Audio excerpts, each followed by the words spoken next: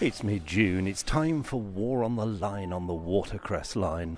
I'm here at Ropley Station, and it's getting quite busy, even though it's still quite early in the morning. Plenty of people in period costume and other enthusiasts here for the day. A light locomotive, Southern number 506, has just gone down to Alresford to pick up the first train coming up from Alresford. Here on the platform, there's the Heritage Milliner and chaps of distinction of vintage-style menswear and accessories. So even if you haven't dressed for the part before you came, you can do whilst you're here.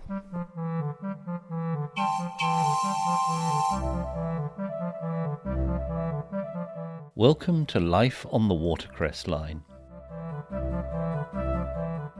In this series, we follow the activities of the line throughout the year. We go behind the scenes and see all aspects of the operation. Welcome to War on the Line 2019, Part 1. This year the Watercress Line commemorates the 75th anniversary of D-Day.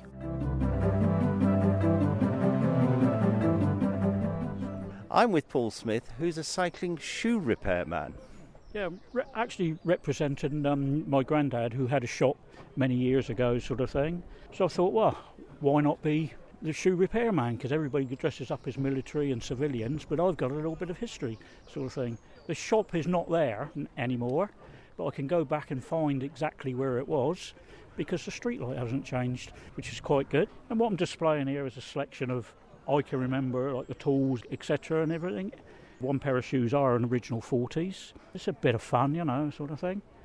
I'm doing a little bit on the side as well with the, I got Fortnum & Masons, the local grocery I'm delivering for. But then again, people need their shoes repaired, but ain't got the money to pay for shoes during the wartime. So got a few tins of stuff and a couple of eggs here and there now and again that people have gave me, sort of thing. It all makes good fun for it, you know.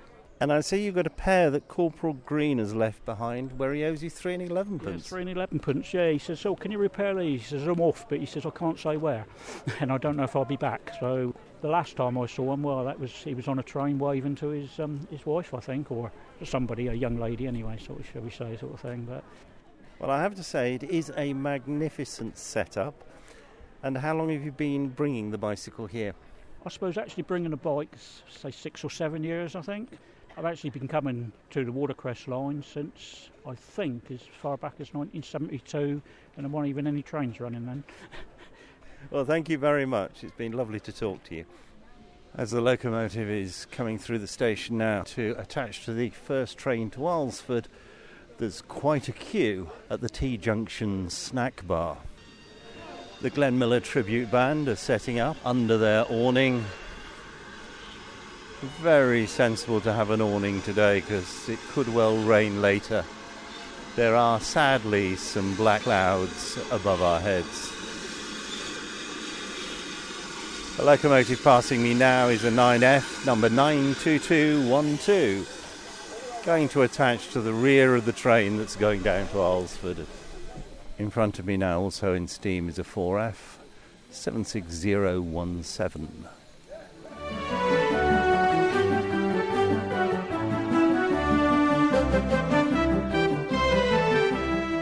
I'm with a member of the Auxiliaries, Churchill's secret army, who were to be left behind if Britain was invaded. Basically, the stay-behinds were formed by an amalgamation of ideas from SOE, MI6, MI5 and Churchill himself. The hierarchy in the English army did not want or did not like the idea of civilians being armed. They had seen what happened in France with the resistance. However, Churchill wanted to press this home, so they got on and started to create the secret army.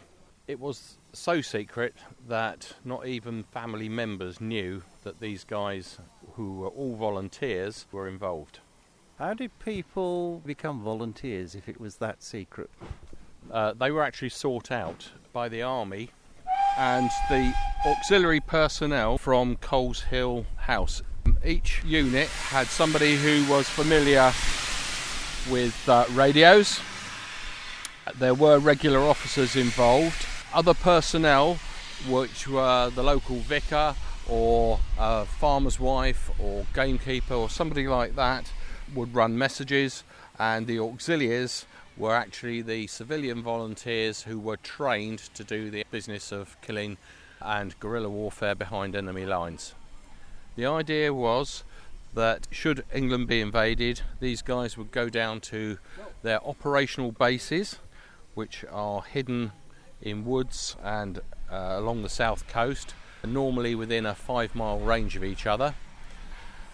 They would go to ground and they would come up behind enemy lines and create absolute havoc with supply lines, shooting and killing the German officers, etc.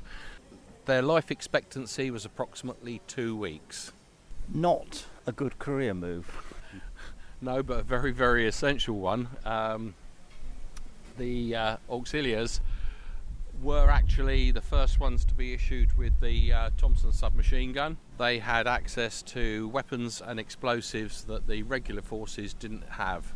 A lot of these bunkers, operational bases, are actually being discovered still today. 3 weeks ago, I was invited to do an archaeological dig on an operational base down in Ferndown in Dorset.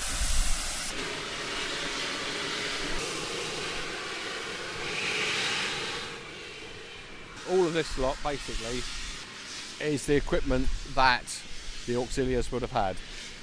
Mapping equipment was very, very essential.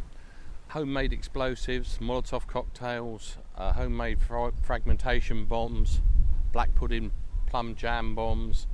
They used dynamite, they used PE explosive, plastic explosive, with pencil timers, which ranged from anywhere from 20 minutes to 20 hours. They had American grenades, they had number 4 Mills bombs, and they also had plastic explosives stuffed into rats. The Coleshill staff were trained to gut the rats, put the explosives in, because let's face it, if you had a dead rat on a coal heap and it was packed full of explosives, the dead rat would just get shoveled straight into the boiler, and what better to do the damage. A lot of the auxiliaries had, or most of them had, reserved occupations, so they were either mine workers, quarry workers, farmers, or gamekeepers, and they would use their jobs as cover for being an auxiliary. How long have you been doing this? I've been doing this for approximately a year and a half now, and all of the equipment has taken probably 2-3 years to accumulate to get it all up. All of the equipment on the one table over there, that is all Home Guard equipment. And the Home Guard was also used as a cover for the auxiliaries, so that's what that is. And on the left hand side, that is all the specialised equipment and improvised equipment that they would have used. Very, very interesting. Unfortunately, it didn't have to ever be used. No, in actual fact, they were disbanded 75 years ago, simply and solely because after D-Day they were deemed not to be needed anymore, and they were disbanded. I'm surprised they'd actually been in the saddle, so to speak, for so long. Absolutely essential. The threat was always there across the Channel, and had they been needed, I think they would have been quite effective. The consequences might have been dire for the civilian population, however, we may still have saved the country. Thank you very much. You're welcome. Very, very interesting part of history that I think a lot of people don't know anything about. No, I'm still learning.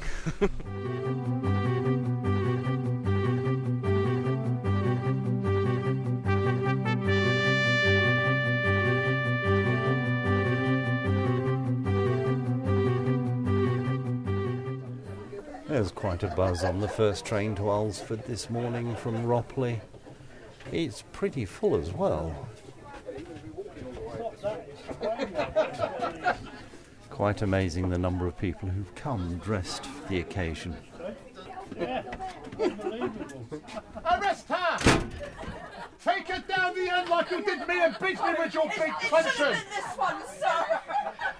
Ah, is that it? How many have you got? It's an offence to carry more than one. Yes. The lot needs to be shot as well. I'm in more trouble from him. I'm going to throw him off the train.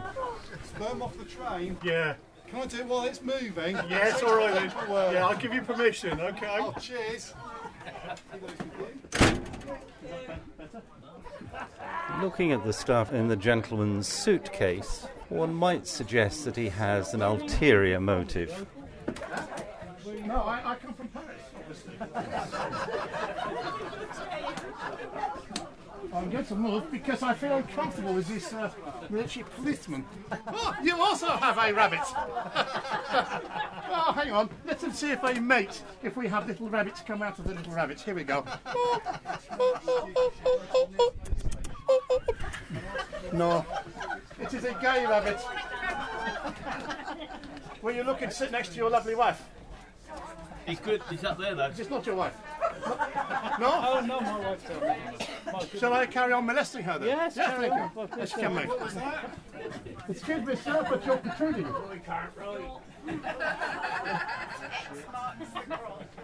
Morning, everybody. Is that the back? A very questionable passenger. Yes. Can I ask you, what are you doing with the pieces of rope? They're not rope, sir. They're knicker elastic. Oh, Lady come up to me in Oldham the other day. She said, "Sid, you got any knicker elastic?" I said, "I have." I said, "I've got 3 pieces of knicker elastic. I've got a red piece," I said. "I've got a white piece, and I've got a blue piece." She said, "That's all well and good, but I'm a big girl, and they're not long enough. They're only short lengths." I said, "Look, don't worry about it. What I do, lady, I get the red bit, and I tie it to the white bit, like that, and then I get the white bit, and I tie it to the blue bit, like that. You have now, lady, got one bit of patriotic, red, white and blue, long bit of elastic." She said, "That's all well and good," so she said, "Well, what about the knots? They're not going to hurt my belly button." I said, "Knots?" I said, "All it needs is a little bit of Sid Magic, watch closely. One long bit of patriotic, red, white and blue, knicker elastic." and I never saw the knots disappear. So how long have you been doing this? About 15 years. That's all. Someone's hearing aid feedback. Literally 15 years I've been into magic. This, the Spiff character, I created 4 years ago, 5 years ago for VJ Day. Because I perform magic, the Farnham British Legion asked me would I do something for VJ Day.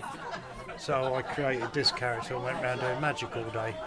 And then of course with this, beautiful, we go up to Woodhall Spa and Pickering. We love it. It's a lovely scene. And how far have you come today? Only Camberley, so not too bad.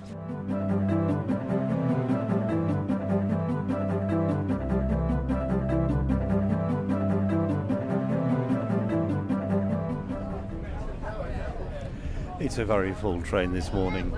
Civilians travelling and lots of military people on the train. Unfortunately, I'm not allowed to tell you the name of the station that we are just coming into, but it is a terminus station on the line. So I'll be getting off and seeing if I can find some people to interview.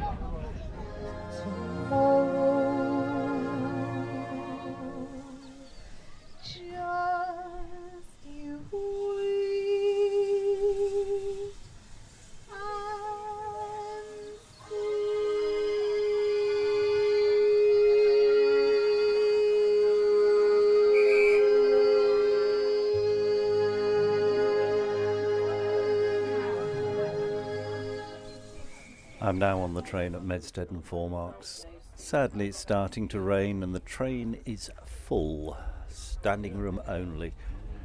We're currently waiting for the locomotive, which is just going past us and hopefully will be attaching to the train in a few minutes so that we can go down to Ropley and Alresford. Well, it certainly sounds as though we have a locomotive just through the wall from us. So hopefully we'll be on the move soon.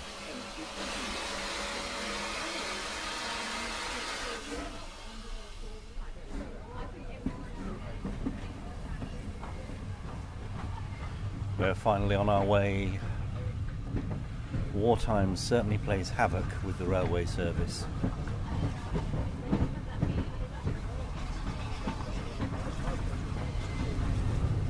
Fortunately for the locomotive, it is downhill all the way to Ropley, so it doesn't have to strain too hard. The last locomotive coming up from Ropley was slipping quite badly.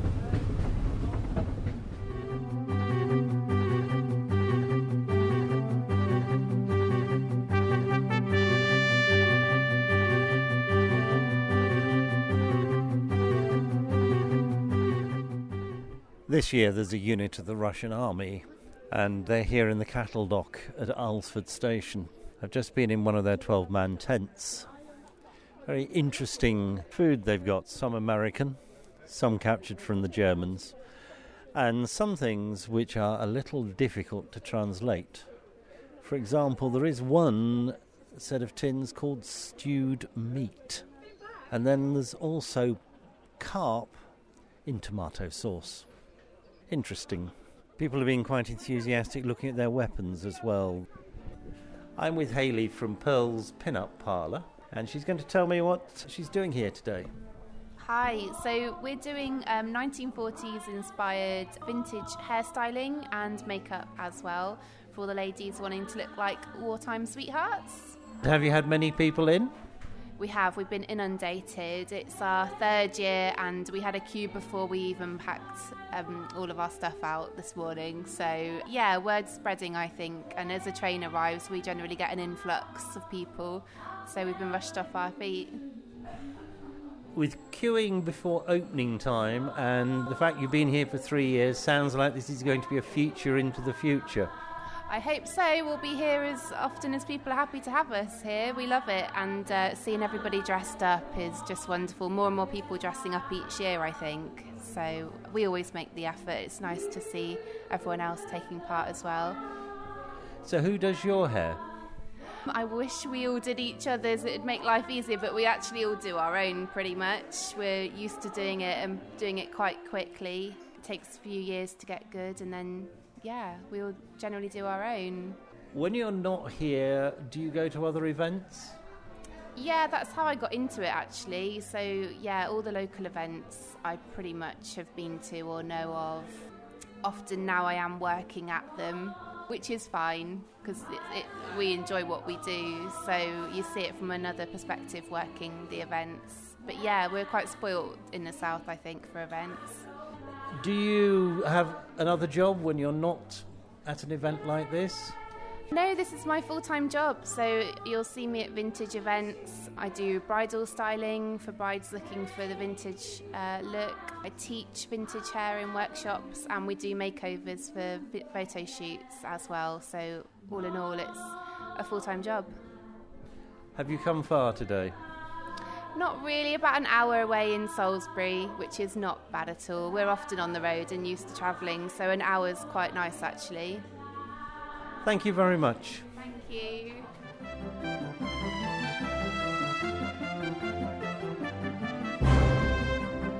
This podcast is published by the Mr. T Podcast Studio.